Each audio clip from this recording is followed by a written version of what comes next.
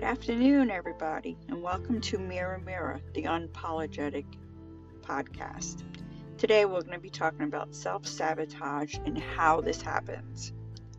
It's great to get excited and be passionate about an idea or a project, working towards a goal that you have penned out. In this process, it's common to get off track, lose momentum and motivation in your pursuits, especially when they will make a huge impact on you and others. Perfection, I can tell you, is definitely underrated and damaging to your self-worth and prevents you in achieving anything. Being open, honest, and believing in yourself is the key. This is learning how we sabotage ourselves by becoming aware of how your thought patterns and core beliefs will derail you.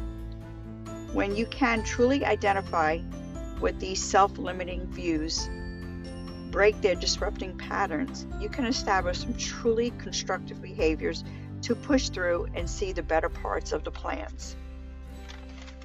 Sometimes guidance is needed to help you unlearn these behaviors and help you change your mindset that has been standing in your way of success.